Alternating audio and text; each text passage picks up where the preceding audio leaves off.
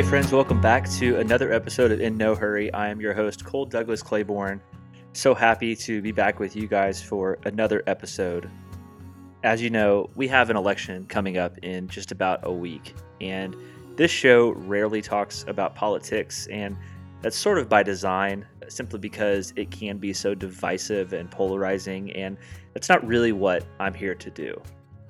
But since faith has become such an important topic in this election, I do want to take some time to address that.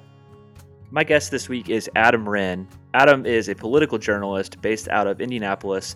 He writes for Politico and Indianapolis Monthly, and he has covered all aspects of this election. And so I wanted to bring him on to talk about what it's been like to cover the faith aspect of this particular election and just get his thoughts on how the issues of faith and where evangelicals stand, all of that sort of stuff, how it plays into this election, and just kind of talk about some of the topics that I know evangelicals and Christians and people of faith are paying attention to right now.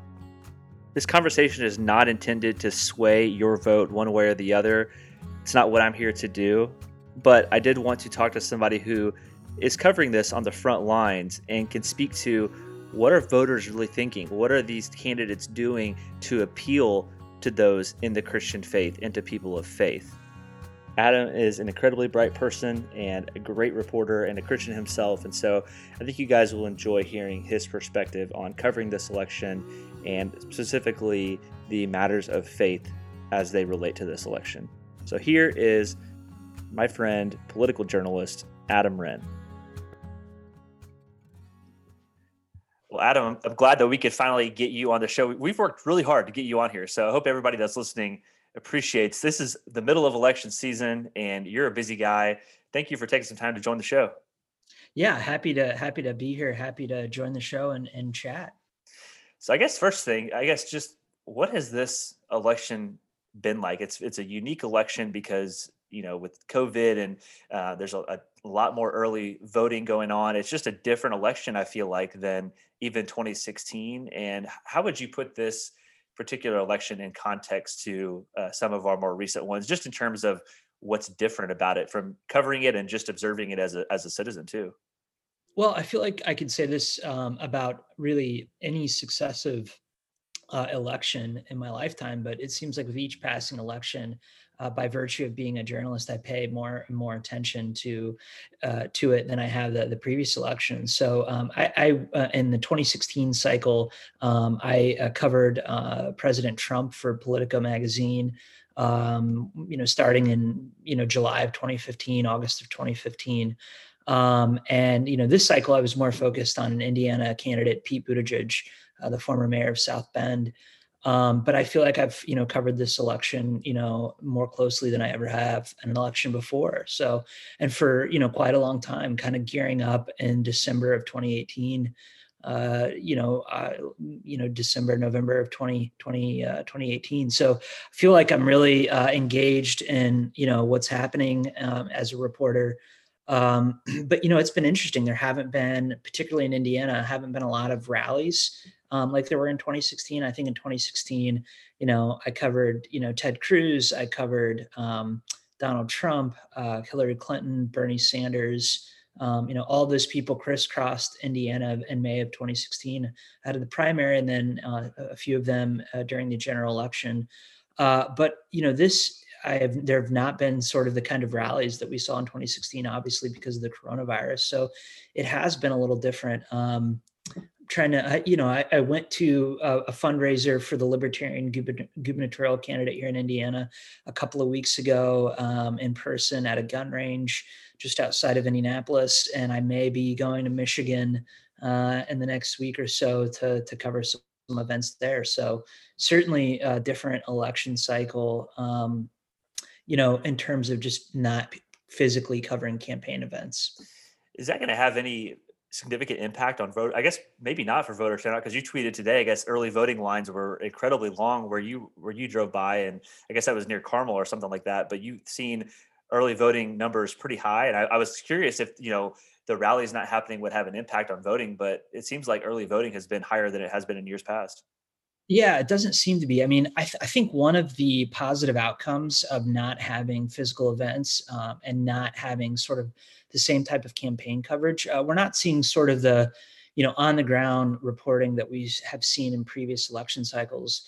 But I think in its place, what has replaced that is that we've seen a more of a focus from journalists covering suffrage, covering voting, how voting works, how people are enfranchised or disenfranchised. And I think, the average voter understands much more prominently how much, the election means to their everyday lives in a Yeah. way that it hasn't before. And so I think that we're certainly seeing, record number of voters go to the polls.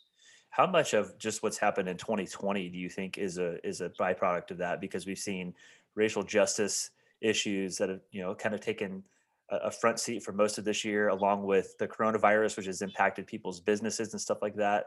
Just how much have the events of 2020 affected people's willingness and interest in voting this year?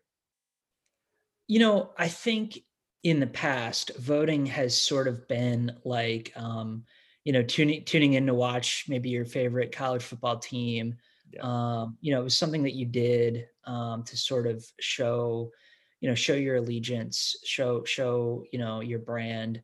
But I think in 2020, I think after 4 years of the kind of politics that we've seen on both sides of the aisle, I think people realize more than ever before how much um, what happens in Washington, D.C. impacts people where they live just on an everyday basis, whether it's, issues like immigration, whether it's, the credibility of government in responding to the novel coronavirus, both in Washington, D.C. and in state capitals, or even in, local county seats. I think people understand how important government is, whether you're a Democrat or Republican, to their everyday lives. And so I think that's really sort of been the thing that's driven, 2020 from a voter's perspective. And we had quite a few questions from people that tweeted in that want to hear from you. And we'll get to those here in a little bit.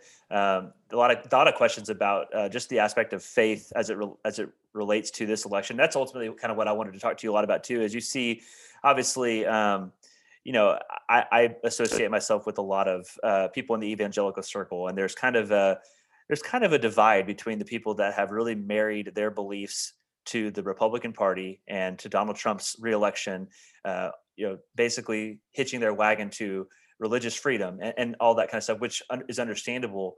But John Piper, I actually just had John Piper's son Barnabas on last week, and John Piper, famous pastor, just wrote an article yesterday or a couple days ago that came out that basically spoke about Donald Trump's character and how, according to biblical scripture, his character is equally as deadly as what people on the Christian side are arguing, it for against abortion. They're basically saying, like, we're not talking enough about his character and that kind of stuff. So there's kind of an interesting divide between the strong evangelical sect that is, so strongly in Trump's corner, and then you have some that are still on Biden's side with all of this. And just from the faith aspect of it, what have you noticed in terms of kind of the clash where both candidates are vying for religious people's vote right now? And we've seen a lot of that with advertisements, and we've seen Biden talking a lot about his Catholic faith. That's a big contingent of people that both of them are going after. And I guess just from your perspective, how have you assessed that aspect of this election so far? Well, I think that's a good question. I think that, both campaigns are really courting evangelicals in a way that we haven't seen in the past in terms of parity. Typically, maybe the Republicans will be a little bit more savvy in going after evangelical voters in a way that Democrats might not have been. Certainly, at least during the 2016 election, Hillary Clinton struggled to really, even though she is a devout Christian, as a Methodist, I've attended her church in Chicago just to get a sense of what it was like back in 2016. But I think she really struggled to engage voters of faith.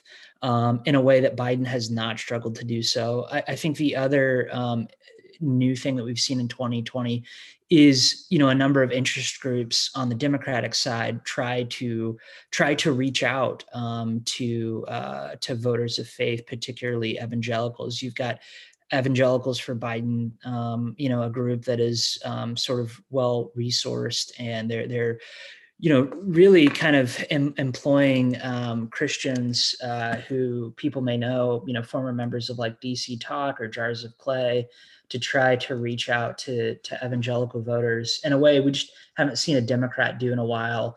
I think back to 2008, Barack Obama, really courted popular evangelicals like Donald Miller, the writer who offered a prayer ahead of the DNC event, people like Cameron Strang, the editor and publisher of Relevant Magazine.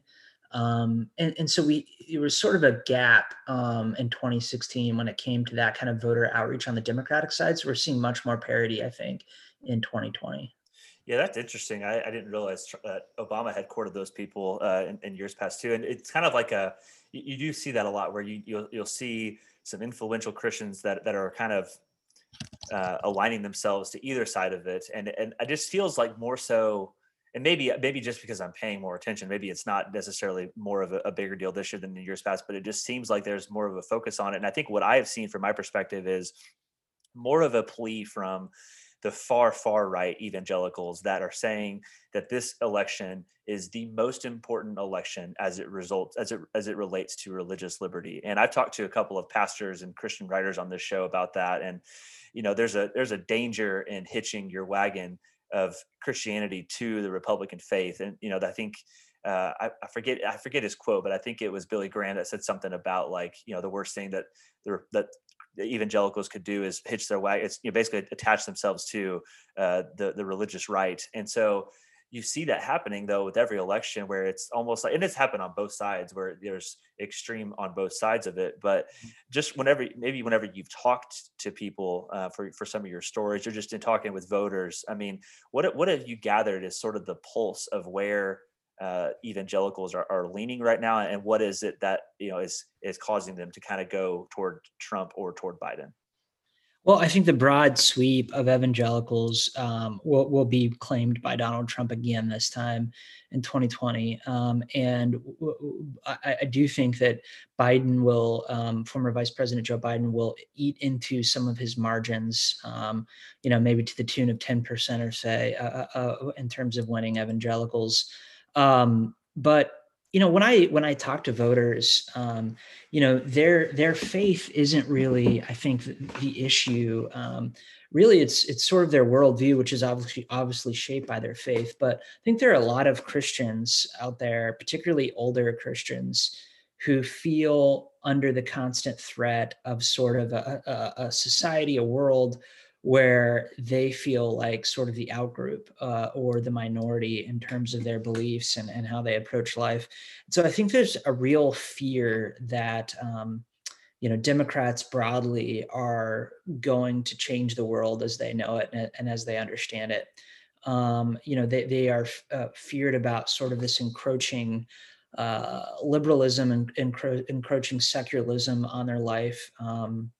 That will really sort of be, something that changes the fabric of their existence as they know it. Yeah. I think of Amy Coney Barrett and her nomination to the Supreme Court. I think that has really energized evangelicals. This is someone who has a lot in common with evangelicals, even though she's a conservative Catholic. Her membership in the group People of Praise will be sort of kind of familiar and conversant, a conversant experience with a lot of evangelicals in terms of, this is a group that meets on Sunday afternoons after their regular church services or after Mass in South Bend and in other places across the country. And they, they sing songs, they worship, they practice laying on of hands, speaking in tongues. And, for a lot of, Southern evangelicals, Southern Baptists, people who are more, charismatic in their faith, that will be a very, very familiar experience to them. And so her nomination, I think, put front and center the idea of sort of the cultural wars in a way that hadn't been in the election up until now. So I think that will motivate a lot of evangelicals to go to the polls and vote for President Trump.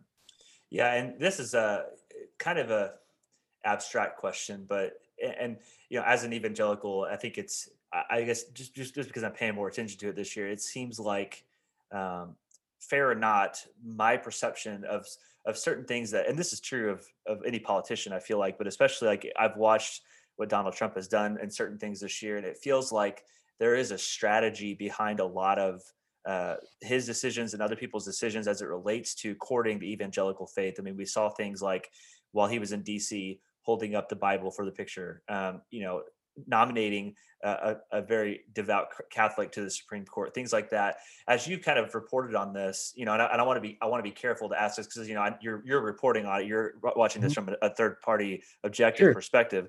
But what have you noticed in terms of, and this is kind of a touchy subject, but like the way in which both candidates have strategized, um, you know, trying to court the faith communities, because we've, like I said, we've seen things on both sides where different things that they've done, different policies they've enacted, that kind of thing.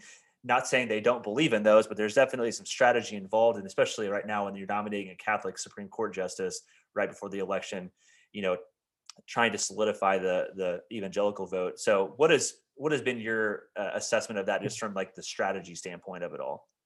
Well, as I mentioned, both have, coalitions that are named, evangelicals for Trump or, evangelicals for Biden. But I think a lot of the strategy happens around the candidates rather than the candidates themselves. One of sort of the stark contrasts that we've seen is, Biden has gone to mass pretty much every Sunday and is often, photographed leaving the church. Not every Sunday during the pandemic, of course, but many Sundays recently, as places have started to reopen, he's been photographed or documented as having leaving mass, and we haven't really seen that with President Trump. He sort of has attended a few services here and there, but and famously held the Bible up in the air. But I think that's sort of a good metaphor for capturing their two different approaches. Is for Biden, this is very much a part of his everyday life. For President Trump, just this week, actually, in an interview with Religion News Service, he came out and said that he's no longer a member of the Presbyterian denomination that he had been a member of in New York City, and now considers himself a non-denominational Christian, which I think is sort of emblematic of the church writ large in terms of moving from specific denominations to sort of a non-denominational approach. So, but for Trump, he's been very explicit about his strategy about reaching evangelical voters. He just kind of says what the strategy is. He almost talks about his campaign and evangelicals as if he's a pundit on cable television. You have to get the evangelical vote. Where for Biden, it's much more implicit in just the way that he thinks about the world and the way that he talks Yeah. about the world. I'm curious, as you talk to some voters, particularly Christian voters, have you come across any who they're just completely torn on who to vote for, or maybe they're even contemplating not voting this year? Yeah, I think that's a tension sort of in every election. Certainly back in 2016 as well, and 2012. But I think for the most part, um, there's more of a willingness of Christians to say that they are voting for Biden than there ever has been, the Democrat race, than there ever has been in my lifetime in the past. Wow. I think in 2008, Barack Obama sort of tore down some of the traditional Christian divides between the Republican and the Democratic Party in terms of attracting, Christian voters. But this year, it just seems even more so, where Christians feel comfortable, the religious left feels comfortable in, identifying themselves with Democrats in a way that's never really been possible or true Yeah. before in my lifetime.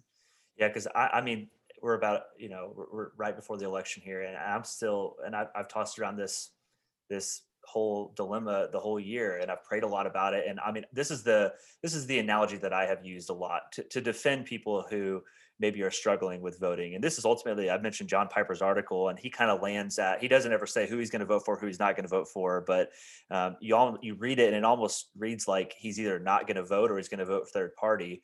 And not to put words in his mouth, that's just kind of reading between the lines and that sort of thing. Sure. But the analogy that I have used a lot, and this is the best way that I could think of this, is that, for instance, my wife has some food allergies. There's certain foods that she cannot eat. And Mhm. when you go to a wedding reception, oftentimes the food is prepared for you. You don't have any say in what the food is. If she were to go to the wedding reception, not be able to eat something because she would have had an allergic reaction to it, in my opinion, you can't get mad at her for being hungry because she simply can't eat that food. To Mhm. me, I feel like there are a lot of Christians who that's how they feel about this election. That they don't have any say in who's there for them to vote for. They don't have any say on what's on the quote unquote menu here, and so some are just going to abstain. And there's always that tension where it's people say if you don't vote, you don't get to have an opinion. And I think more so than any other year, that does not ring true this year because we don't have any say really in who. I mean, we can vote in the primaries, but like oftentimes we don't have in the larger sense a say in who the two nominees are. Granted, you can vote third party, that sort of stuff, but I don't know, I'm just curious, like in terms of people that aren't voting, have you met a lot of people who we kind of just talked about this, but have you met a lot of people that have just said, I'm not voting and this is why, and it's because of their faith? I haven't. I haven't this year. I've talked to voters in past elections, but the battle lines seem to be clearly drawn, so to speak, this year. I have not talked to a lot of voters, actually any voter at all, who said that they're not voting, That's at least at interesting. the presidential level. So that is my sense. I'm sure those people exist, but Yeah.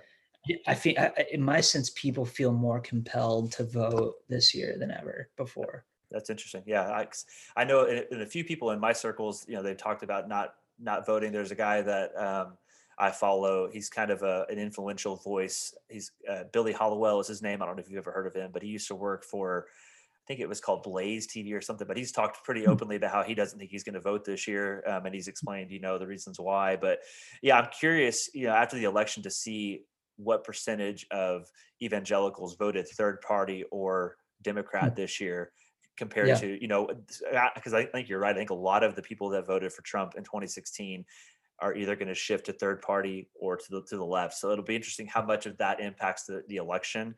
Yeah. But we'll see.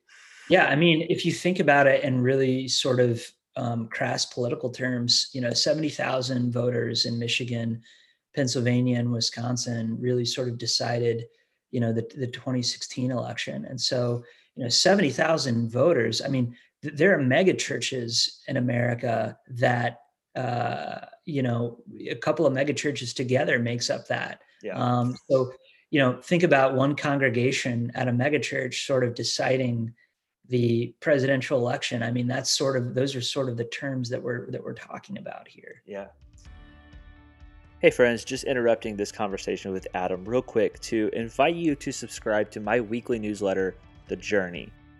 Each week, I send out a weekly devotional or inspirational, motivational article, along with a link to my podcast for that week. And occasionally, I'll even do some giveaways. So if you want to fill your inbox with some motivation and encouragement each week, and potentially get some free coffee, some free books, and other free stuff, head to the link in the show notes where you can sign up for my newsletter, or you can visit my website, coleclayborn.com.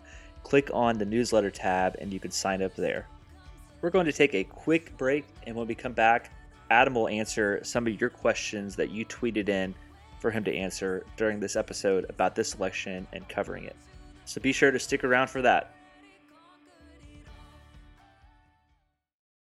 Hi, my name is Tim Ferrara, founder of Discerning Dad. I would like to invite you to listen to my podcast, Everyday Discernment. My podcast helps Christians grow in discernment and make decisions that honor God. My goal is to help equip you with practical steps in order to make better decisions today by using the Bible as a roadmap to your life. I have guests on my podcast who share stories of a time they had godly discernment and a time they did not, so we can learn and grow together. I've had some amazing guests on so far, like Sean Bowles, Matt Brown, Rashawn Copeland, and Jonathan Rumi, who plays Jesus on The Chosen. I have many more awesome guests planned, and I hope you listen to the Everyday Discernment podcast and that it helps you deepen your walk with Jesus Christ. You can find me, Discerning Dad, on all social media platforms by searching for Discerning Dad, and you can find the Everyday Discernment podcast wherever you listen to podcasts. Thanks, and God bless. This kind of goes into, we'll get into some of the questions that people tweeted at us. And the first one comes from Joel C. Winicky. I hope I'm saying his name right, at JC_Winicky. He said, is voting as a Christian in a secular election a series of trade-offs attempting to balance out and pick the most moral choice? And what issues cannot be traded off because there is no countervailing issue that can equal its weight? Kind of a lot there. If you need me to read that again, I can. But essentially, is voting as a Christian in a secular election a series of trade-offs? Kind of what we're just talking about there. Sure. I think participating in an election as a citizen, regardless of faith, is a series of trade-offs. For Christians, there are a number of different lenses that you can apply, even as a Christian, that would lead you to, different decisions at the ballot box. There is sort of, I think, two major philosophies among, evangelical Christians, I think, that motivate them.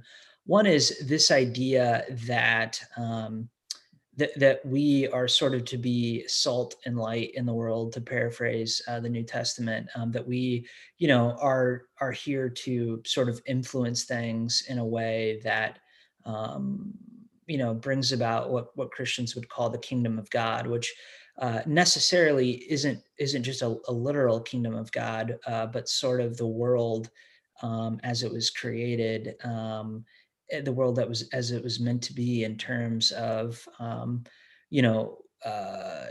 kindness to other people, and loving our neighbor as ourselves, and the philosophy that Christians and religious liberty need to be protected at all costs. And so we need to engage in elections in order to elect people who will protect our ability to continue to be Christians. And then I think that there's sort of a countervailing movement where, people who are voters of faith are more interested in fostering what they might call the common good. And so that they're there for the good of sort of all people, whether or not they are also happen to be Christians. And so rather than just being interested in their own interests or the interests of others who are like them, they're sort of interested in advancing the common good. So that sort of influences how they think about issues like immigration, for example, or same-sex marriage. And so I think those are kind of two competing tensions that Christians are working through right now. And of course, as it relates to the question, in both of those camps, there may be, trade-offs that are made. But I think that, that really, as Christians see it, there is really no sort of perfect. A lot of Christians, this isn't true of all Christians, but a lot of Christians, particularly millennial Christians, or people who have grown up in the faith and are younger voters, kind of see politics as a way to bring about change in the world that's good for sort of all people, and they see that as sort of loving their neighbors as themselves, even if they may disagree with their neighbors. This next one comes from Mary Helen at Mary Helen Ayers 1. She says, as his fellow Hoosier, I'd be interested in what kind of political or cultural shifts, if any, he perceives inside the larger block of evangelical voters here. We kind of talked about that a little bit earlier, but I would say that the evangelical block of voters, as we know them today, and as we knew them in 2016, isn't the same block of voters who are voting now, and I think that will continue to change. I mean, I think one of the things that that people, particularly even some reporters who cover politics, may not be conversant with, is the history of the evangelical tradition in United States politics, and how relatively new that is in the long, sweep of Christendom. For example, issues like abortion were not motivating causes in presidential elections really prior to the 1970s, when the moral majority sort of adopted that as an Right. issue after Roe v. Wade. And so, I think Christians of the 1930s or 40s, or even the 1800s, would be sort of confused about what modern day politics look like when they look at elections. Yeah. The way that Christians have sort of glommed on to particular types of issues, and as a result of political operatives using those things as wedge issues. So I do think that our modern iteration will probably look weird to some evangelicals looking on this election, Yeah. say 30 or 40 years in the future. Have you ever watched the documentary on Netflix? I think it's called The Family. Have you watched Uh, this? have not watched it, but I'm very familiar with Okay. the. Yeah. I started watching it. I never finished it, but for those who Yeah. haven't seen it, it's basically talking about faith in the White House, how politics in Washington D.C. have used / benefited from / welcomed faith into that world. It's hard to explain because it's basically showing you like how Sure. kind of like what we're talking about here, basically how there's a kind of an influential group of Christians that have operated in DC for years that kind of are lobbyists, I guess. I don't know. They've had a lot of influence on Yeah. various presidential regimes and political Yeah. Yeah. elections, that kind of thing. Yeah. This is the group behind the National Prayer Breakfast Right. that happens every February in Washington, D.C. But yeah, no, I'm very familiar with that. And, another resource that I would recommend to listeners is the book, the National Book Prize finalist or winner called The Evangelicals by Francis Fitzgerald.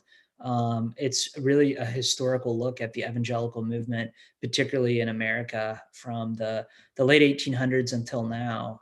And it's probably one of the top 10 books, nonfiction books I've ever read. Wow. Okay.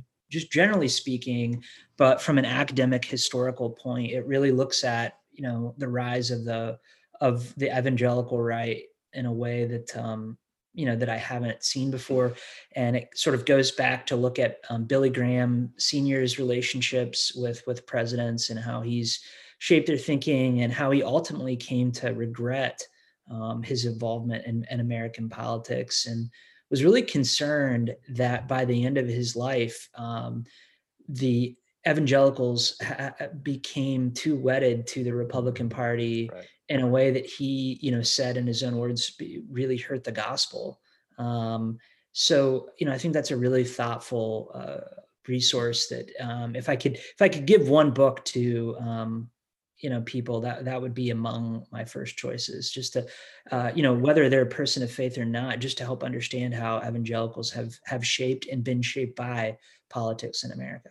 I'll have to check that out. I haven't ever heard that. Yeah, that Billy Graham anecdote you were just sharing, that's the one I was trying to think of earlier. I couldn't remember the exact language he used, but he was trying to caution people from being too married Sure. to the political right, and Sure. you see the results of that now. Sure. The next question. Go ahead.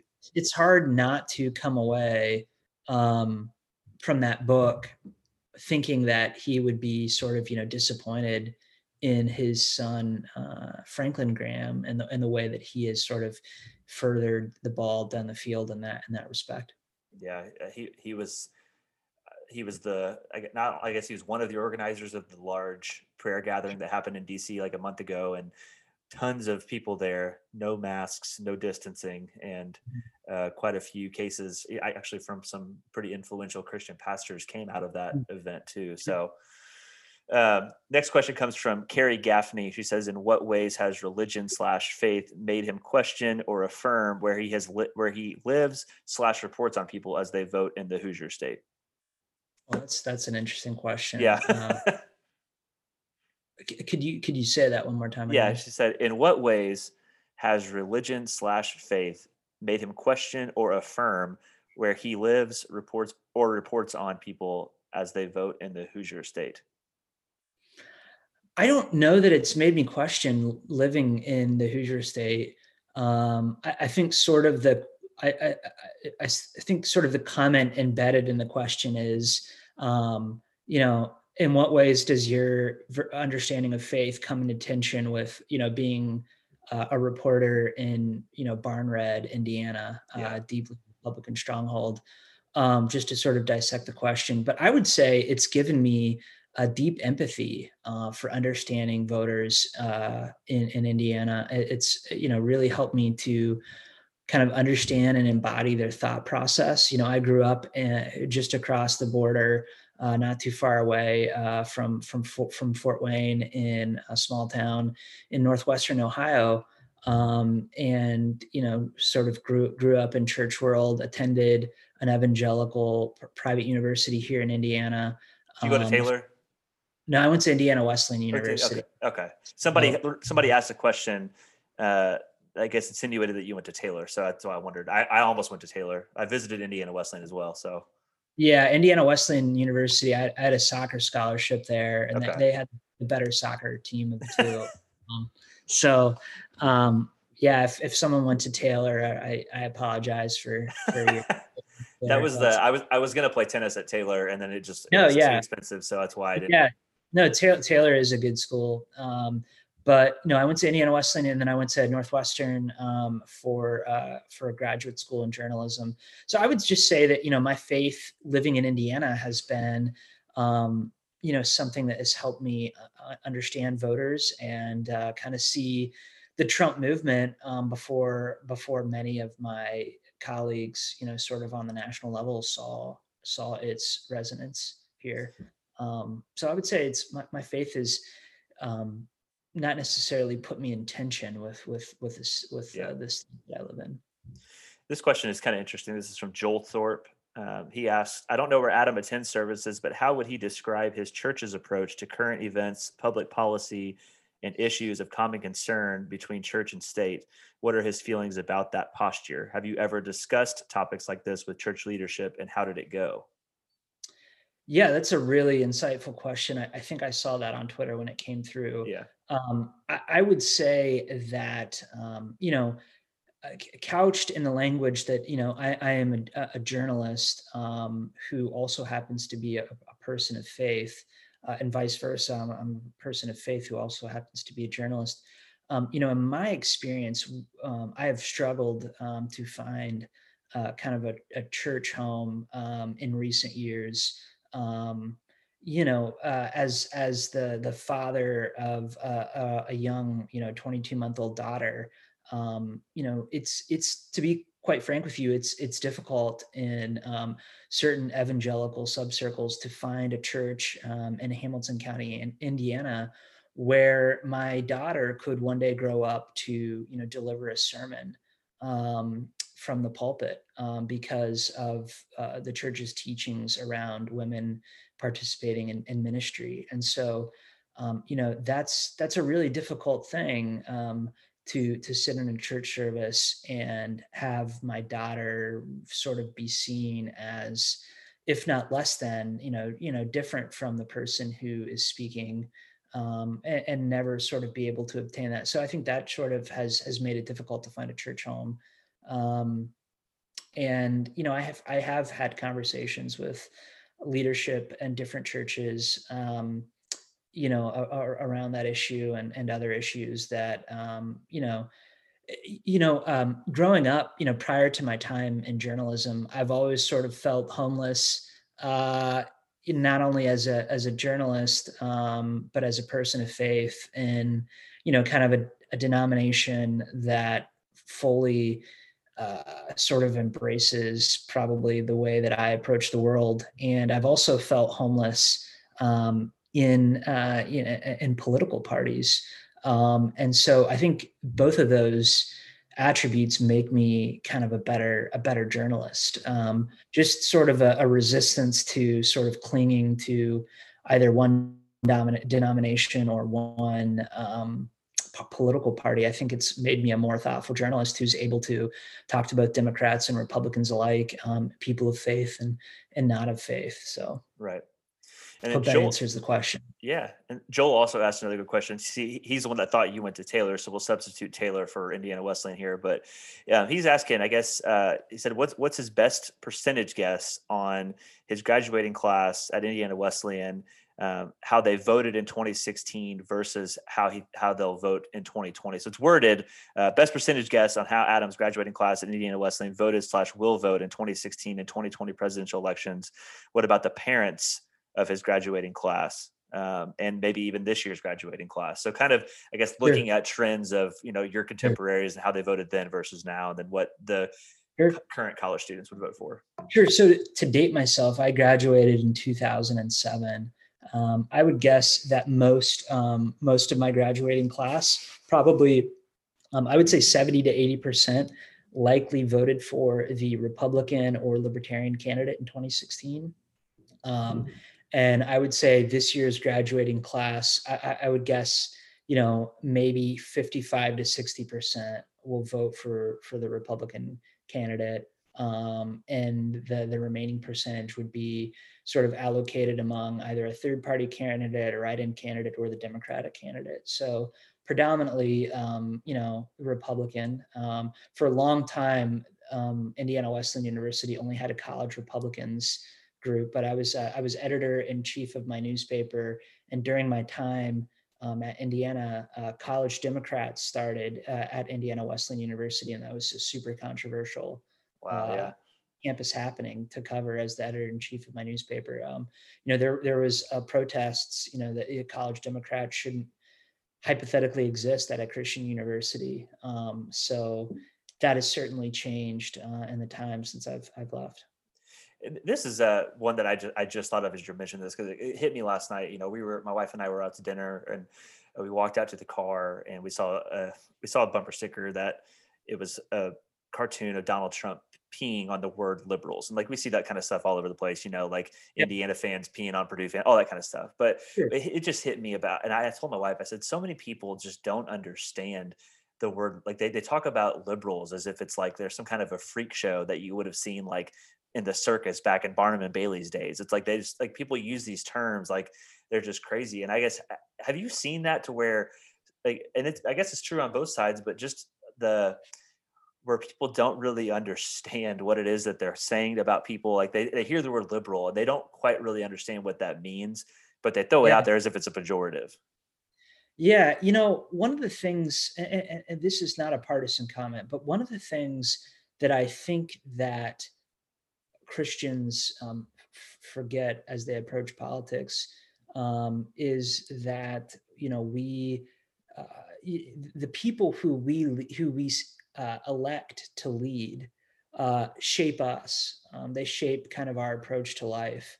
And it's difficult in a fair-minded reading of the New Testament to see that sort of tribalism where someone would urinate on someone who disagrees with them. It's difficult to find that ethic in the Bible, and not assuming that this person was a person of faith or a Christian. But there does seem to be that sentiment in the evangelical church where there's an actual culture war happening, and I do think Christians in some cases are using non-Christian means to sort of advance their beliefs in the world in a way that would be sort of antithetical to a lot of the way that I read the Bible. I agree. I think that's a perfect way to put it. Last thing here too, we got quite a few questions about your thoughts on the proper tenderloin to bun ratio. I guess you fancied yourself as a tenderloin expert. I guess you got that the picture somebody created for you that's now your Twitter avatar. You're holding the tenderloin. So I guess First off, where did your love for a tenderloin sandwich come from, and then what is the proper bun to meat ratio? Well, growing up in Ohio, tenderloins were always part of our the milieu in Ohio. And when I'd go to the county fair every July, I'd be sure to get a tenderloin. And I like my tenderloin like wafer thin, really thin, and I like it to exceed the bun by at least 2 to 3 times the size of the bun. I'm not dogmatic in terms of the exact ratio. Other people are. But when I came to Indiana, I was shocked to find that Indiana fancies itself as sort of the mecca of the tenderloin, of the fried pork tenderloin. And I'm doing some research right now about the origin stories of the tenderloin. It's been said to have been invented in Indiana, but I don't buy it. I think it's a Midwestern meal. I mean, if you look at Iowa, for example, or Ohio, they are some of the largest pork producing states in the country. And so it's sort of bizarre, I think, that Indiana thinks that the tenderloin happened here. I think Midwestern states are they have such an inferiority complex when it comes to how they see themselves. And I think there are things like that states like Ohio or Indiana or Iowa cling to, because it's like the one of a few things that gives them some sort of way to stand out among a bunch of states that are sort of just, all similar in a lot of different ways. So yeah, I like a really, oftentimes in Indiana, the fried pork tenderloin is a little bit too thick for my liking. I like a really thin patty, and I like it to be super crispy with a very small bun and a large cut of meat. If you ever get the chance, the first week of October, assuming we can have it next year, but Evansville, where I'm from, always has, it's called the Fall Festival, and it's one of the largest. See, talk about inferiority complexes. I don't know if this is true, but Evansville has always claimed that behind Mardi Gras, Evansville's Fall Festival is the largest street festival in the United States. I have no idea if that's accurate, but that is that's what we're always told. It is a very large street festival, nothing but fried food and rides, and basically it's a bunch of booths from organizations, churches, that kind of thing. And several of the booths there make a really, really good fried tenderloin, and that's you good can get them for like $2 or $3. So I was actually scheduled to give a talk in Evansville this month, back in the spring, related to the election. But obviously that's been canceled because of the coronavirus. But Evansville is a town where I just don't feel like I've spent as much time as I would like to. And I hear great things about it, and I'd love to spend more time there. So I'll have to do that. I love a good street festival too. Yeah. My hometown in Ohio, Bellefontaine, Ohio, it claims that they are home to the world's first paved street and the world's shortest paved street. So I don't know how that's possible. But I sort of joke about how my entire life has been a search for longer streets. It's a good metaphor. Yeah. The last question I always ask my guest, the show is called In No Hurry. And so I always like to talk to people about, what we're talking about here. You're a very busy guy. Heck, we tried 3 different days to get this podcast going. So you're a really busy guy right now. And so I always like to talk to people about when their life does get busy. It's crazy. What do you kind of do? You mentioned you got a daughter, but what do you do to kind of slow down and just sort of relax and recenter your focus a little bit? That's interesting. That's an interesting question. I would say I do a couple different things. I'm a runner. I've run 7 marathons and I think like 13 half marathons. So running is always something that helps me to kind of recenter. And I would say sort of at the end of the day, before I kind of lay down for the night, one of the practices that I try to do is called the prayer of the examen, which is sort of a multi-step sort of reflection prayer, kind of like looking back through your day. And so that's something that I try to do as well. Awesome. Well, Adam, where can people connect with you? You're pretty active on Twitter. You've got a newsletter that people can subscribe to. I guess what's the best way for people to contact you and be in touch with you and check out your work? Yeah, I'm at Adam Wren on Twitter, so ADAMWREN, like the bird, and they can find most of my work for different outlets at importantville.com. So the word important and then Ville, like Evansville, .com. Well, Adam, thanks so much for joining me and shedding some light on this election, and best of luck to you as you continue to cover it. And politics in general, it never stops, but definitely as this election kind of closes to an end. And appreciated obviously your work covering the Hoosier State. I don't live there anymore. I live in Kentucky, but I still consider Indiana my home. So thanks again for joining me, and we'll talk again soon. Awesome. Pleasure. Good luck. Well, I hope that conversation with Adam was beneficial and enlightening to you. I especially appreciate what he had to say toward the end about tribalism and the culture war that is happening among evangelicals, because I think that is something that we seriously need to address, especially as this election approaches and the inevitable fallout comes from it. I just hope that we don't see the division that I fear we might see. And so I think as Christians, we need to address that with our peers, with our churches, with those that we don't even know all that well that might be causing or contributing to that strife and that division. But as somebody who used to work in journalism and got to cover some of the 2016 election, I really enjoyed hearing from Adam and just hearing how faith has been such a big part of this election and hearing a journalist's perspective on that. So I hope you guys found that fascinating as well. Definitely check him out on Twitter. Let him know that you enjoyed hearing him on this show, and appreciate him answering some questions from some listeners and some of the people that maybe they're tuning in for the first time to the show. If that's you, thank you. Hope you'll stick around for future episodes or go back and listen to some previous episodes. Once again, just a reminder to subscribe to my newsletter if you haven't already, if that interests you. I would love for you to be a part of that. That's also a good way to keep up to date with some work that I do and some places that I write. I'll often link those on there as well. So I'd love for you to be a part of that. But you can also follow me on social media. I am at Cole Claiborne on Twitter and on Instagram, and Cole Douglas Claiborne on Facebook. You can also email me, cole@coleclaiborne.com or coleclaiborne@gmail.com, whichever's easiest for you.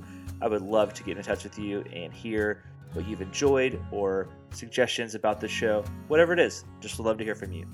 Thank you guys so much for tuning in. Hope you guys have a great week. Hope you guys find some time to relax and not be in a hurry. And we'll see you next week.